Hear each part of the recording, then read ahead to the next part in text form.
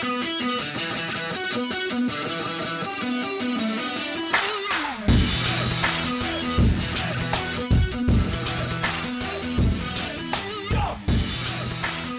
right, guys, welcome in to today's episode of Southeast Hoops Podcast. It is Wednesday, October 25th, 2017, and today we have a special guest on the podcast as we welcome in Kory Keys. He is a former grad assistant at Ole Miss, and he was also at Kennesaw State, 5 years at the Division I level as a staffer there. It was great to catch up with him. We not only talked about Ole Miss and kind of all the things, all the aspects of that roster and Andy Kennedy himself going into this upcoming season, but we also touched on the SEC, just talking about different teams and really, you know, what we've kind of continued to talk about all off season, and that's the big jump that could be ahead for the SEC this year and being one of the better conferences in the entire country.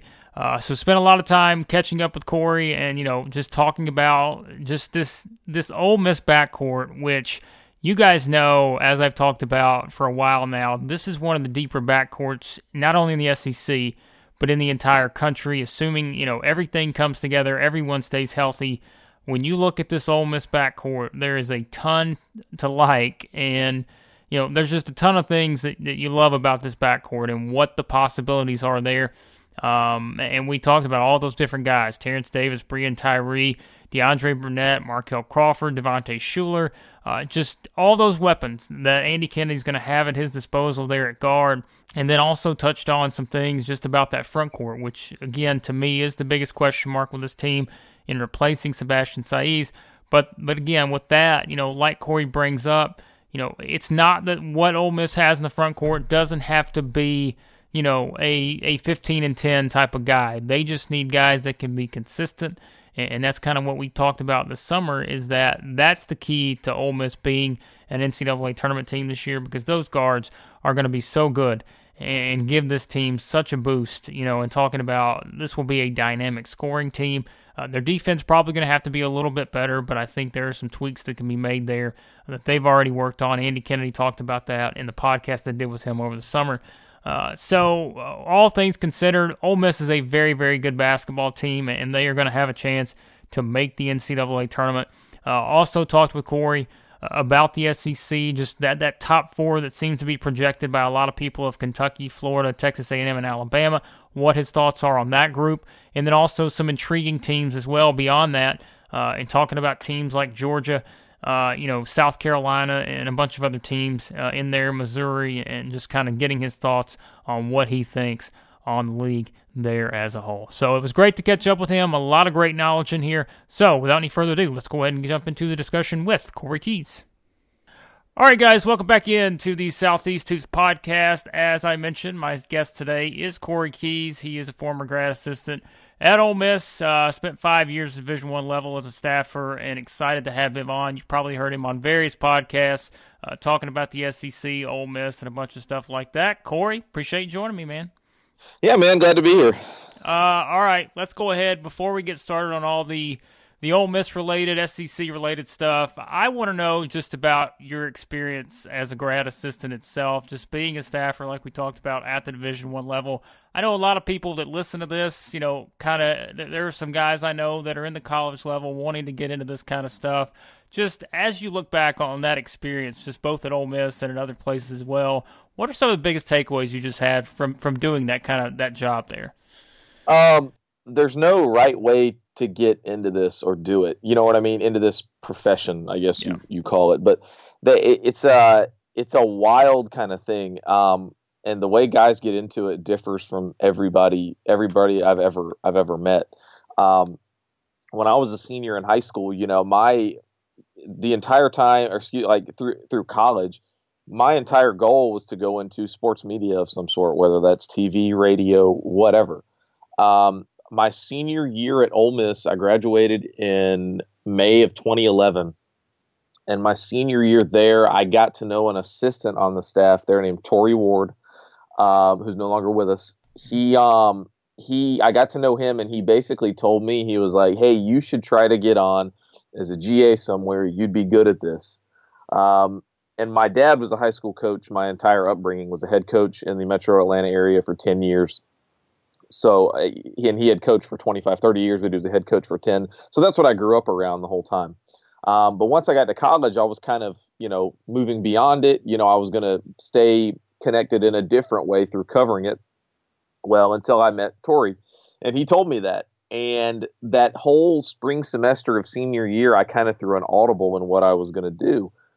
And it took until about the end of summer of 2011 to find a place that would let me come on, essentially. And that was Kennesaw State at the time. And I'm from the Metro Atlanta area, so that was actually the closest Division I program to where I'm from. So it was kind of fortuitous in that regard. But basically, I told them, hey, I'll work for free. This is what I want to do, put me to work, sort of thing. And I was there. They didn't pay me for the first year. I was basically a glorified graduate manager. I did a lot of film stuff, a lot of scout prep, a lot of, helping out with manager duties at the time, because we didn't have managers. We had one manager at that level. So we were having to do everything. And that second year, originally I was involved with some other stuff. I ended up going back to Kennesaw. They told me I could be like the volunteer video coordinator, but they still couldn't pay me. So for 2 years, I wasn't paid to do this.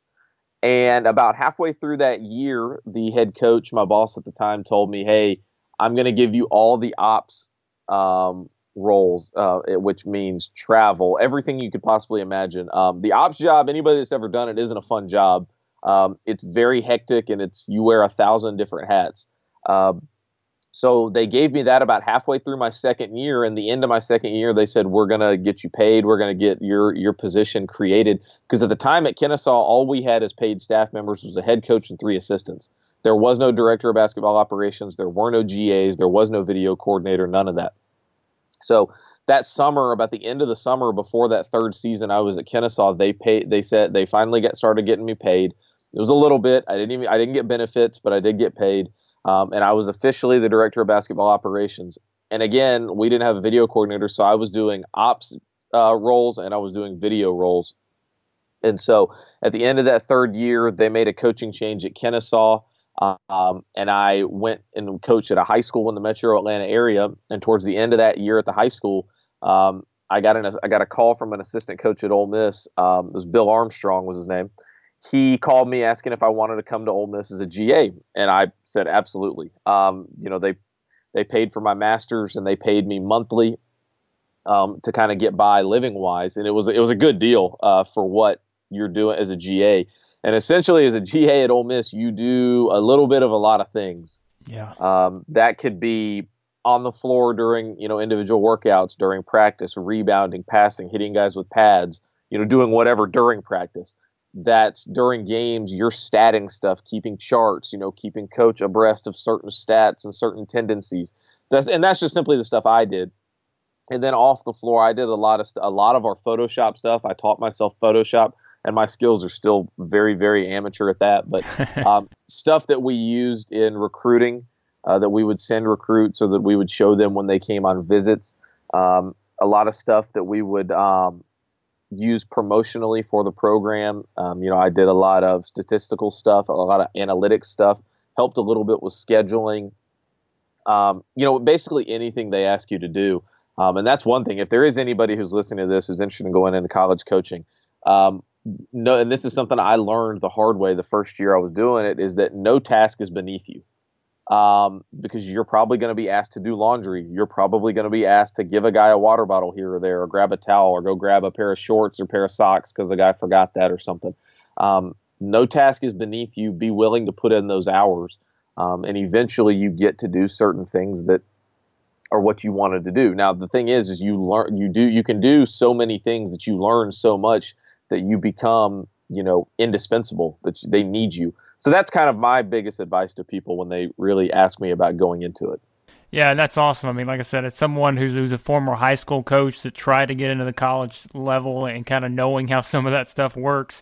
I think it's a good transition into talking about Andy Kennedy because, I know you've talked about it all off season. You've talked about it, for a while now, and talking about just how hard work that's been put in to kind of put that Ole Miss program where it is now and going into this season? You obviously had a chance to work for Andy Kennedy, be around him. Do you still think, and I already know your answer to this, but I want other people to hear it as well, just how undervalued it seems like he is just on the national level, maybe, just even at the SEC level, and talking about just all the work that's gone into building that program up. Like I said, you've been a part of that and getting it to kind of being stable where it is now and where it's going forward here. Yeah, so I think and honestly, I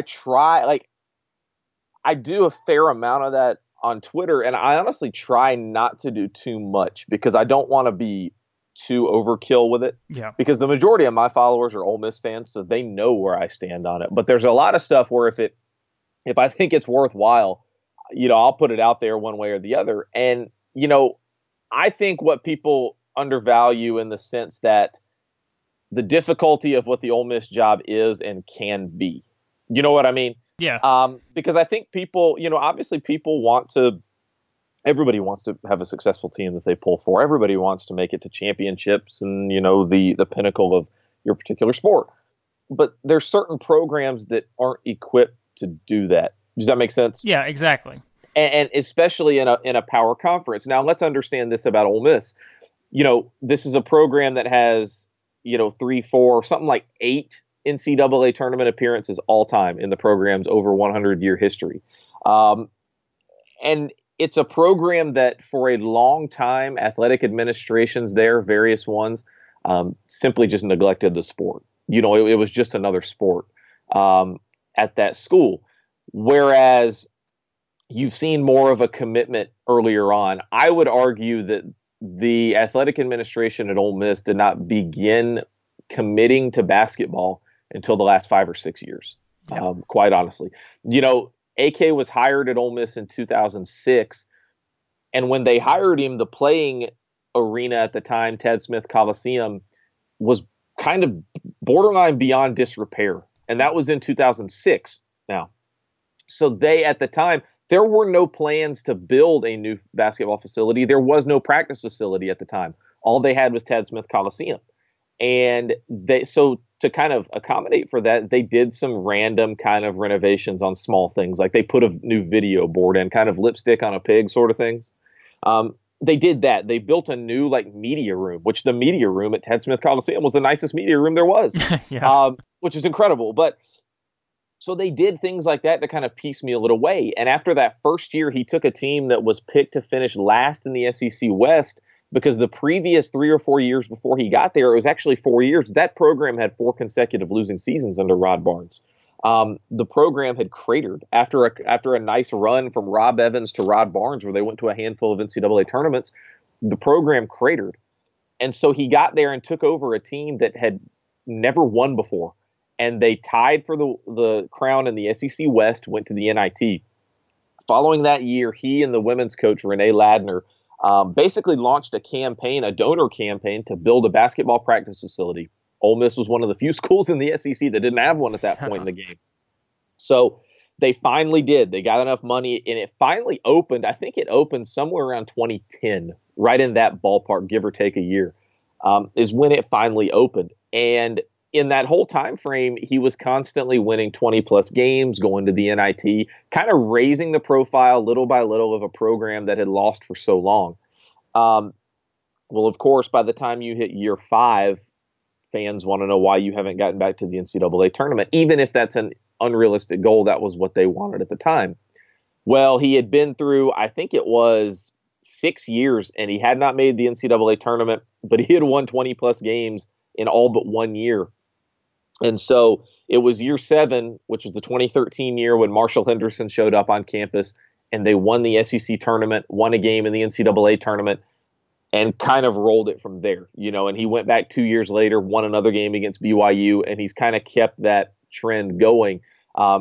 He's consistently wanted a program that doesn't consistently win. It's kind of the Mike Leach thing in football, who wins at relative levels to what Washington State and Texas Tech could win at, which are programs that aren't difficult to win at. And it's similar to that in a certain regard, but I think he's undervalued because in this sport, right or wrong, the NCAA tournament is what people kind of grade you on.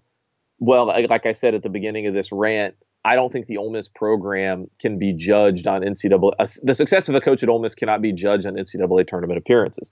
To me, I think going to the NIT, winning seasons is your baseline success for that program. He's been able to do that. NCAA tournaments, to me, are just gravy. See, and I think that's the problem, and I've said this too this offseason, talking about how there are people out there that want to compare Ole Miss basketball to Kentucky, Florida basketball in terms of resources and all that kind of stuff, and it's such an unfair comparison to me, and I think to a lot of people, just you can't compare every job the same because every job's different, and we've always kind of talked about that. And like you said, look at the 20-win seasons, and I think another thing that's kind of underrated too is how hard it is to keep momentum like that. I mean, we talk about this Ole Miss program. He hasn't finished lower than 6 since the split. And that's something where obviously, they're picked lower this offseason, and we always talk about it. It's funny because I was talking to DeAndre Burnett and Terrence Davis, which we'll talk more about in a minute, at Media Day. And, I was like, what were your thoughts when you saw that? And they both just laughed because they were like, everybody does this every year. The media picks them lower. And it's something that we keep seeing, but the momentum he's been able to sustain there, like you said, given kind of how he's built the program, I think it's just so impressive, and it's just something that keeps getting overlooked, like you said, because of the NCAA tournament appearances. Right, because there's not been a low point. You know what I mean? Yeah. Most programs, to where if they have a downturn, there's like this cyclical thing. He's been able to keep the program consistently above water and in the conversation every year. Even if they go to the NIT, his teams are always in that bubble conversation. They've always had a chance, no matter how little, no matter how great it is. They've always had a chance, which to me at Ole Miss is what says it all, because for so many years, for so long, that program never had a chance. And now they did open a new arena. They've got a practice facility, which is a good start. But so much of what comes next is funding. Look at where Andy Kennedy's salary is ranked in the SEC. It's at the bottom. Look at where his assistant salary pool is. It's at the bottom. Things like that. And again, and I talked about this with Sam Vecini when I was on with him. There are certain programs in the SEC where football, every school in the SEC sans one is football first. You might even argue too that Missouri basketball comes first in the mind of the fan base. Yeah. Obviously, football makes the most money. Nobody's going to argue that. But the other 12 are football dominant. That's everybody understands. But there are certain ones where football just overshadows everything as like an all-encompassing like orb. You know what I mean? Yeah. And there's no light, and everything else just kind of dies in its presence. Ole Miss is similar to that. I think the worst in the SEC in that regard is Georgia. I think a lot of people kind of clown on Alabama saying, oh, it's football, football, football. I think Alabama fans care more about basketball than they even give themselves than they're given credit for. I think Georgia's the one that neglects every sport non-football more than any other in the SEC. Now, Ole Miss the last half decade has really, for the first time, tried to get on equal playing field in certain regards to the rest of their SEC counterparts. Now, they can do those things, but there's still going to be elements where they never will. Again, because I don't think the fan base is ever going to be one that's going to put basketball at the front of its sights. It's also, Ole Miss is the only program in the country that every kid that visits on a recruiting visit or is being recruited where race is brought up in conversation. Because of what happened years ago on the Ole Miss campus. That was brought up every time we recruited a kid. That's a challenge that Ole Miss is never going to escape. So there are built-in challenges, disabilities, I don't know what you want to call them, that program is always going to have. Yeah, and that's what I said. That's why I think it's important for people to kind of realize that. And, it's something where we'll talk about it forever and ever, and people are still probably going to hold the same belief. But it's just something where you can't compare all these jobs the same because it's just not the case. There are differences everywhere. And like you said, as someone who's been there at Ole Miss, understands how the process works, I think it's something that's kind of, helping to build an awareness that, you just can't judge all these coaches the exact same because the resources are different in all these different places. And so there's just a lot of aspects that go into it. But, all right, Kory, just to talk about this Ole Miss team before we kind of talk more about the SEC, I'm very intrigued by this team, and I've been one of the people this offseason that's talked about this backcourt, and that's kind of where it starts in talking about all these pieces that they're going to have back there at guard.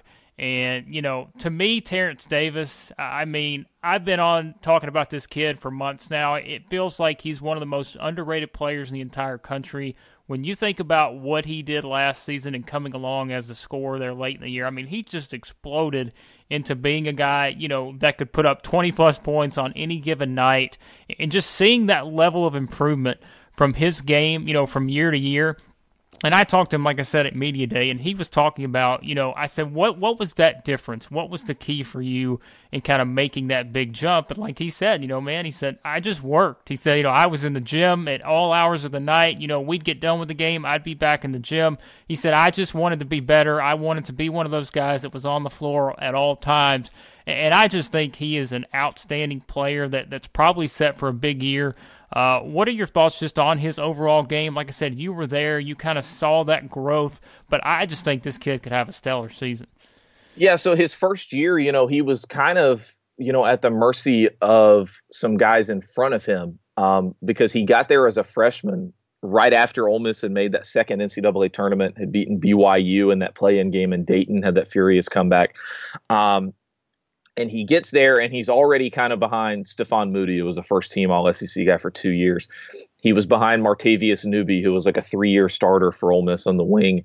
Rasheed Brooks, who was a JUCO guard at the time. The minutes weren't there, and at the time we played Anthony Perez quite a bit at the 3 at the time too. So there was kind of a logjam for minutes when he first got there. Now, this is the part that AK always tells that TD played football in high school, his whole kind of upbringing, especially through high school. He also swam. That's another thing people don't even really know about. He was a multi-sport kid. By the time he got to Ole Miss, that last offseason before his sophomore year was the first full offseason he had ever had of one sport. That was it. Wow. So you saw that development, and he could have gotten discouraged. I think part of the time he was his freshman year when he wasn't getting minutes. He wasn't even getting on the floor, getting many opportunities, and he could have shut down. There were probably times he was extremely discouraged about the whole situation.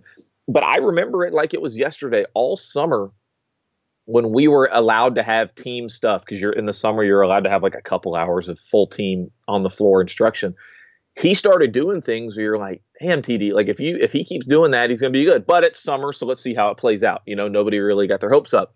Then you get to the fall, and he's still doing it, and he's doing it consistently. And you're like, Jesus, this kid's going to play his way into the starting lineup, as he keeps continuing to do this consistently.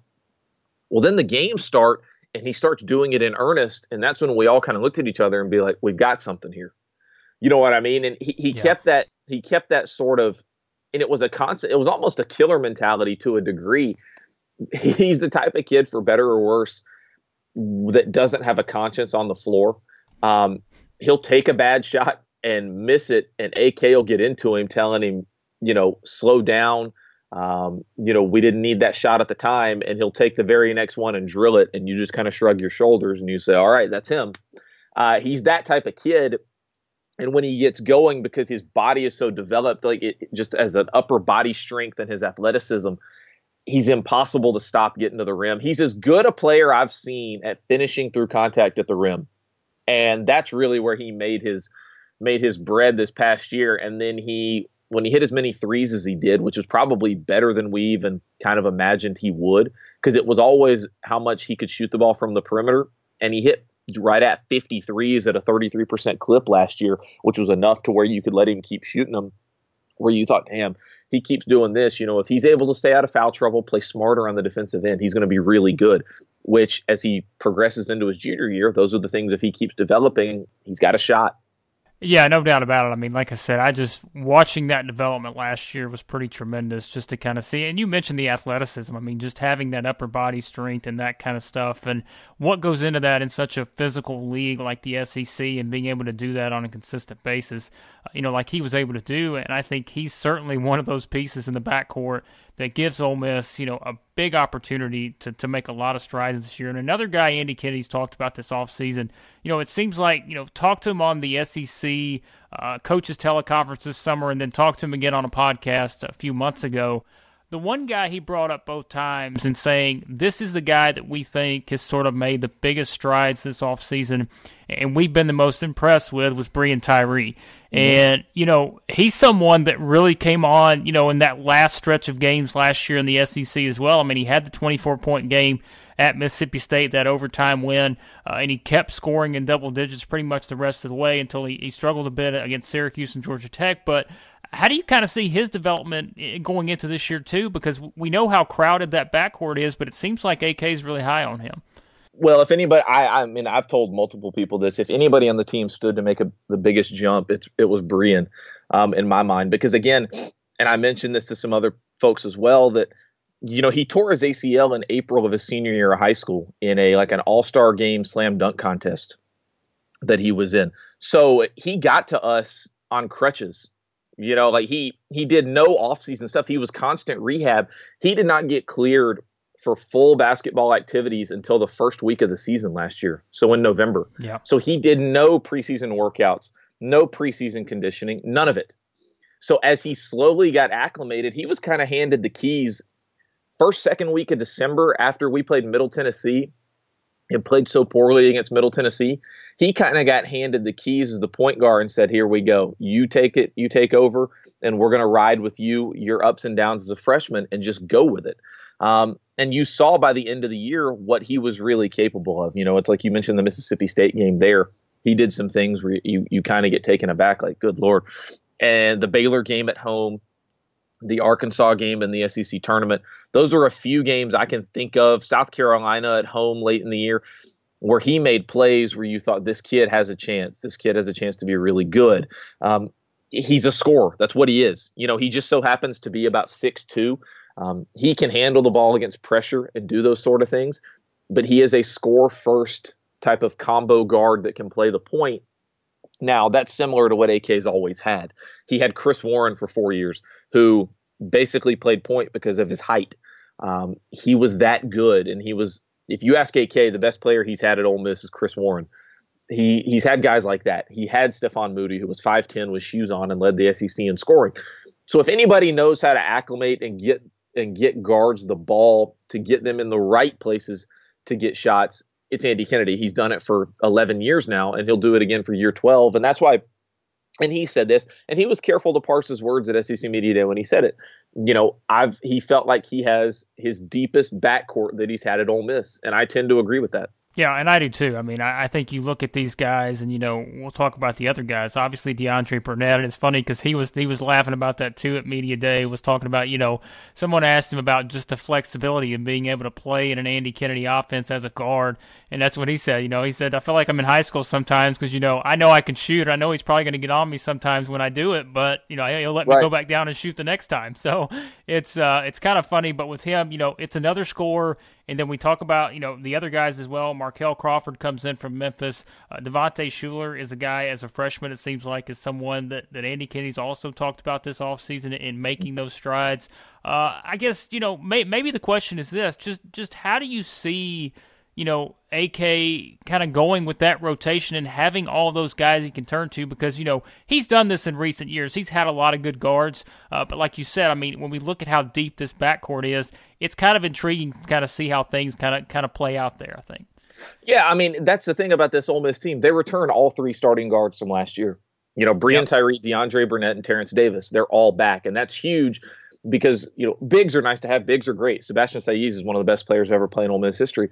But to me, if you want to have any carryover from year to year, you've got to have guards. I think guards are the most important aspect because guards are what's going to be carrying you in late game situations. Guards are going to be one carrying you, regardless. So I think that's an important part. And then you add Markel Crawford. So how he kind of manages that, I'll be interested to see. I have no doubt he's going to manage it well because that's just what he does. But, would it surprise me to see Markel Crawford be the first guy off the bench? No. Would it surprise me to see, and I've heard him say this, play a 4-guard lineup? That wouldn't surprise me either. And I think that could be fun as hell if he decides to do that. But I think the biggest thing about Markel, and I was there all June, so I saw all the Devontae, I saw Markel, Bruce Stevens, that whole group once they got there. The thing about Markel was the respect he kind of commands already. He's not the typical grad transfer that transfers up from a lower level of Division I. that has to go through an adjustment period playing against a higher level of competition, as anybody would. Markel's been at Memphis his whole career. He's played against high major athletes and high major players, and the guys on our roster already knew that. So by the time he stepped on the floor, Markel knew what was required of him, knew what the level of expectation was, and he just kind of fit in seamlessly from what I saw and what they're trying to do. So that was a huge addition, not just on the floor, but even from a chemistry standpoint. So I think he helps them in a myriad amount of ways, not least of which is defensively. He just gives them another element, another way to score, similar to Terrence Davis, to be honest with you. Well, and you brought it up and talking about having those guards and how important that is to have that many guys coming back. And I mean, I think when I look around at the SEC, and we'll talk more about the SEC in a minute, but that's the strength of the SEC this year is guard play. And talking about all these experienced guards that are back, but then you have a plethora of freshman guys coming in, JUCO guys coming in. They're really good guards. And I think that's something where you see all these matchups between these teams like Ole Miss, and there are a bunch of other teams around the SEC that have 3 or 4 guys that they feel comfortable putting out there at guard and saying, hey, we think that these guys can go up against anybody. That's just such a strength to have. And when we talk about that with Ole Miss, with the guards, we have to turn to what you were talking about with Sebastian Saiz and someone that is now gone, and that kind of leaves a hole there in terms of what will kind of they try to do, just in terms of a rotation in putting some of these other guys in. You mentioned Bruce Stevens. Andy Kennedy's talked about him as well this offseason. Feels like he's someone that's going to give them quality minutes and maybe a guy, that can play with those other 4 guards like we talked about. But then you also have the guys that are returning. And I will tell you right now, one of the funniest things I've listened to this offseason was Sam trying to pronounce on the podcast you did with him over at Rock M Nation. Sam was trying to pronounce all these guys that, Furmanovicius, Olenichak, and it was just like, he was like, man, I can't get them. But, luckily I've been going through that all offseason knowing the challenges in trying to pronounce all their names. But when you look at the front court, how do you kind of see that sort of shaking out? Because I think obviously, you have Dominic Olenichak there, someone who is a 7-foot guy, and certainly being able to put a 7-foot guy in the paint is always a luxury.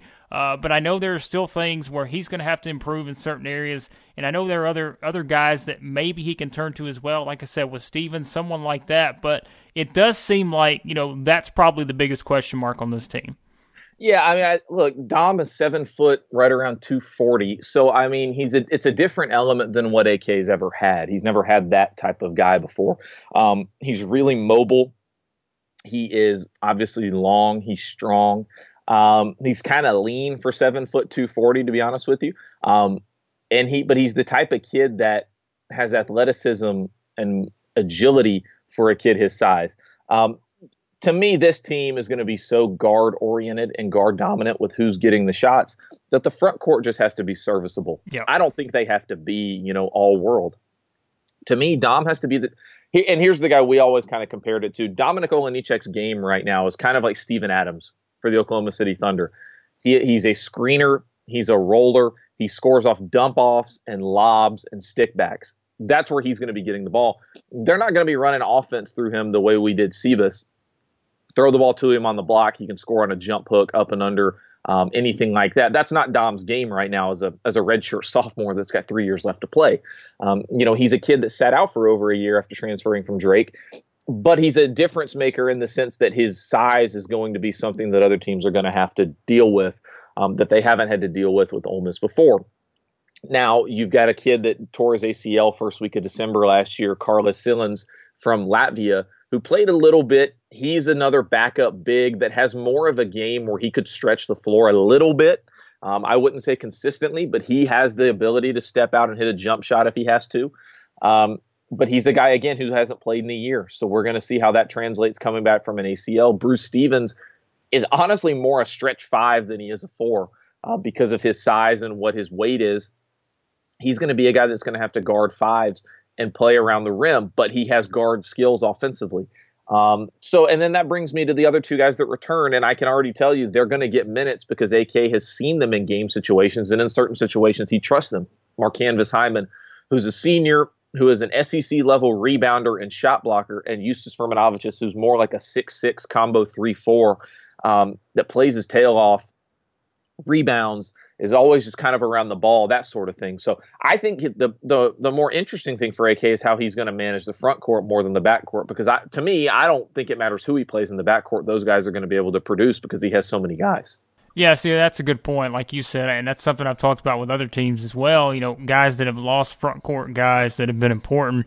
You just have to have guys in there that can be consistent, and maybe if you just get a couple guys that you feel like can give you quality minutes, your guards are so good that you're going to have a chance to win games just based off of that guard play.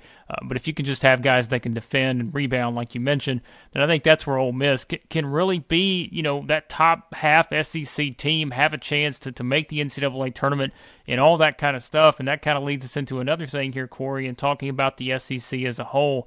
I mean, when I look around this league, and it's no secret what my thoughts are. Anybody listening to this podcast knows I've talked all off season just about the quality of the SEC, how this is kind of that year where we project a big jump in terms of what could happen from top to bottom. 13 of the 14 teams in the league probably think they've got a chance to make the NCAA tournament.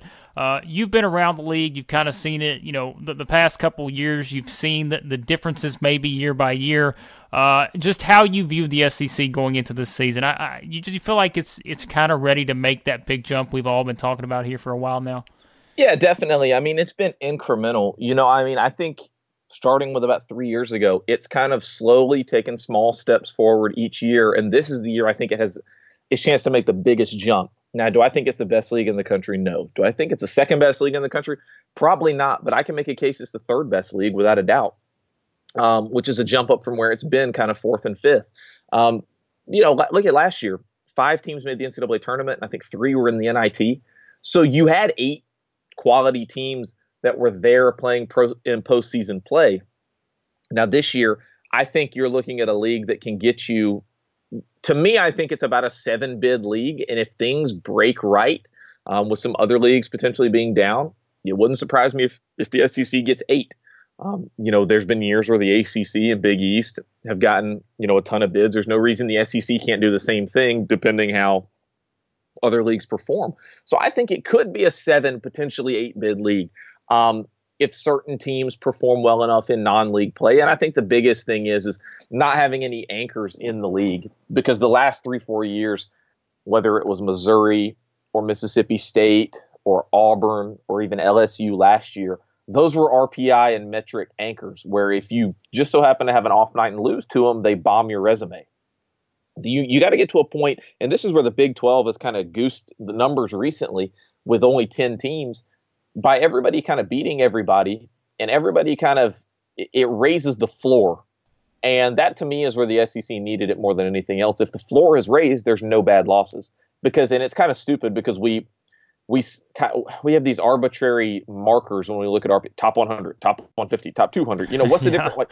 Like why does a win at home against RPI 49 count more than a road win over RPI 51? Right. It shouldn't be that. No. You know what I'm saying? So that's kind of what we get kind of lost in the data when the NCAA tournament selection committee does their thing and they consider what is a good loss, bad loss, good win, whatever.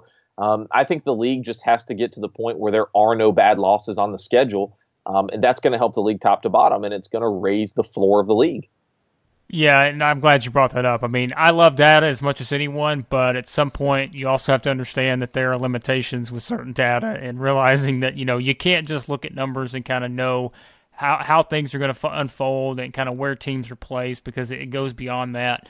But in talking about this SEC, I think it seems like to me, just looking around at all the preseason polls and such, and kind of looking at each of these teams, it seems like there is a consensus top 4 in terms of putting Kentucky, Florida, Alabama, and Texas A&M in some order. Most people are putting, either Kentucky, Florida, or A&M at 1. But I think it's kind of fun to look at, and I'm curious to get your thoughts in looking at those 4 teams. Do you feel like that's kind of where it's at right now in terms of the teams that maybe have a chance to win that regular season title being just those 4? Or could we see a team, like a Missouri possibly, if everything comes together, being in that mix as well? Yeah, so I'm pretty similar to what everybody else has in that regard. Like, I think that top tier is Kentucky, and I think it's a Kentucky team that could go 12-6, 14-4, 13-3, or whatever it is, and 13-5, excuse me, and win the league. I don't think it's the type of Kentucky team that runs the table the way it has before. No, agreed. I think Kentucky, I think Texas A&M's talented, mainly because, not just because of what they bring back, but because of what they add. J.J. Caldwell, J.J. Chandler, some of those other guys. They also get the kid Dwayne Wilson from Marquette. I think that kind of puts them into that tier. I think Florida's up there because you got Kayvon Allen and company. You've got Igor Kulichev from Rice. Kavarius Hayes, to me, was already better than John Igbunu. Now, Igbunu's out until about Christmas, and then he'll come back. But that roster is still going to be quality. And I think Alabama is kind of the tail end of that top tier, mainly because I just haven't seen it yet from those guys. Because to me, what they bring back, the group of guys they bring back was fairly limited. Dazon Ingram and Braxton Key were the two best players there. But, Riley Norris, and then some of those other guys, the big kid inside, Dante Hall, they just kind of were what they were. Now, you add Daniel Giddens, who's more of a rebounder defensive presence anyways, to kind of replace Jimmy Taylor. And then you add the freshmen, and it's really going to come down to how good those freshmen are, what Colin Sexton and John Petty, and how much some of those other guys are able to kind of give them minutes. I think I'm kind of on the wait-and-see train with Alabama, even if I do think they are kind of that fourth best team at the moment. I don't necessarily think there's anybody that's going to challenge that group to win the league. Now, I think from 5 to about 10, you could toss in a hat and come out any which way, and I would pretty much believe it. Because I think there's just a group of Ole Miss, Arkansas, Vanderbilt, Auburn, Missouri, that group that is extremely similar for different reasons. Some of them return veterans. Some of them add highly touted newcomers that are just kind of, you're splitting hairs when you're talking to those teams. And to me, just behind them is a group of Mississippi State, who I think is close to that second group. But to me, again, it's kind of a show me, in 2 years under Ben Howland, there hasn't been that yet.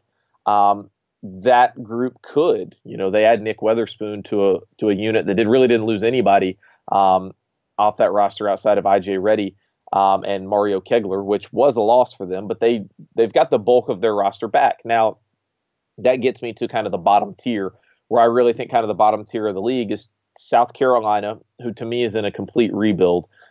Tennessee, who to me is going to be similar to what they were last year, but to me their talent level is quite a bit behind the rest of the league at the moment. And LSU, who I think LSU is going to be better than they were last year, but that still doesn't mean they won't be 14th in the SEC because the league has improved. Yeah, exactly. And that's what I've been saying about LSU all off season is people are like, everybody's picking LSU 14th. I picked them 14th. And it's like, everybody's like LSU fans, well, we got this. We added this. We have a new coach. And I'm like, well, that's great. But you have to realize that the entire league is getting better. You can only move so far when that happens. But I do think that they made a great hire in Will Wade, and I think he's going to get them on the right track. But a team I'm curious about is Georgia, because it seems like to me when you lose a guy like J.J. Frazier that did so many different things and added such a unique playmaking type of skill, it's such a huge loss. Even with Deontay Maton coming back, even with some other guys coming in, Rayshawn Hammonds is there, a very good freshman.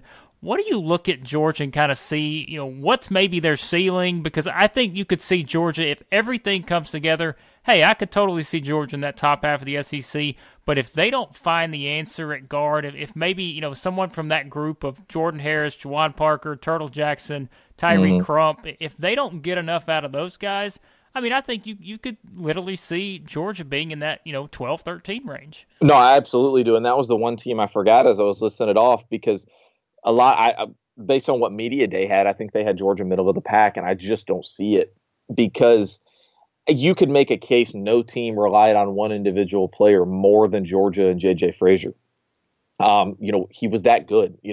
I think we don't appreciate him enough for being 5'8", 5'9", and doing the things he did at the SEC level. Like, he was tiny. Yeah. And he was so good. And then Deontay Maton's coming off a knee injury now. I know he's healthy, but still that knee injury's there.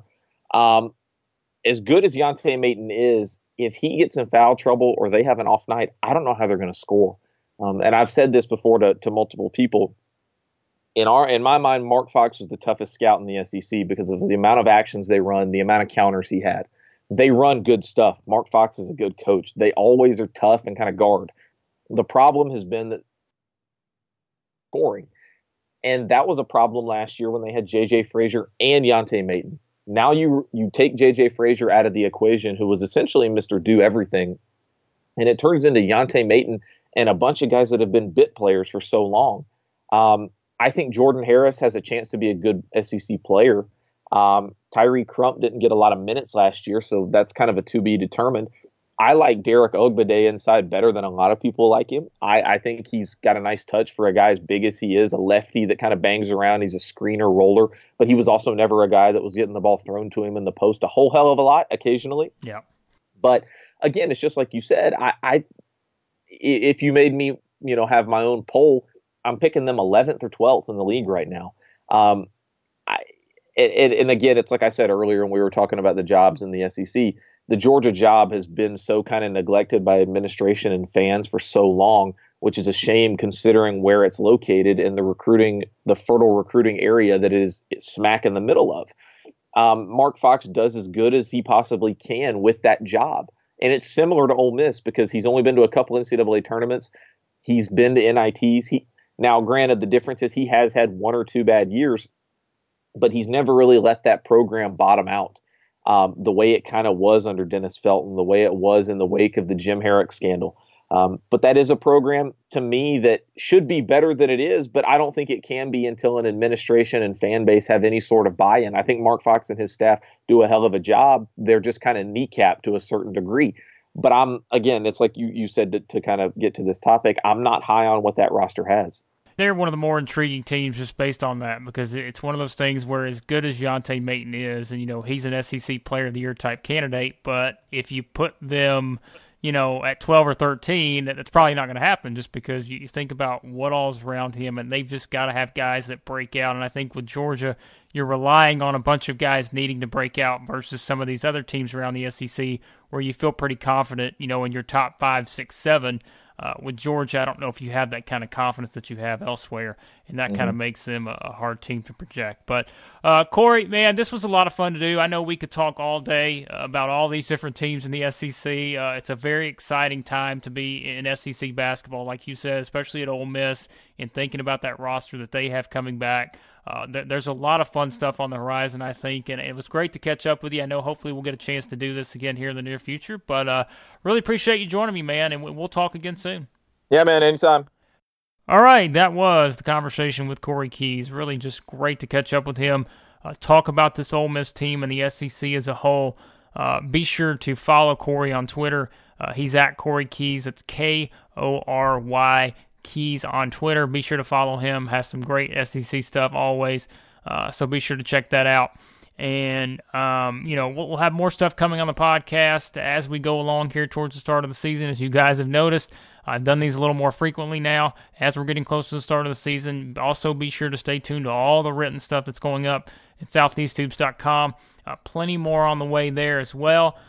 Be sure you're subscribed to the podcast by going over to iTunes, search for Southeast Hoops.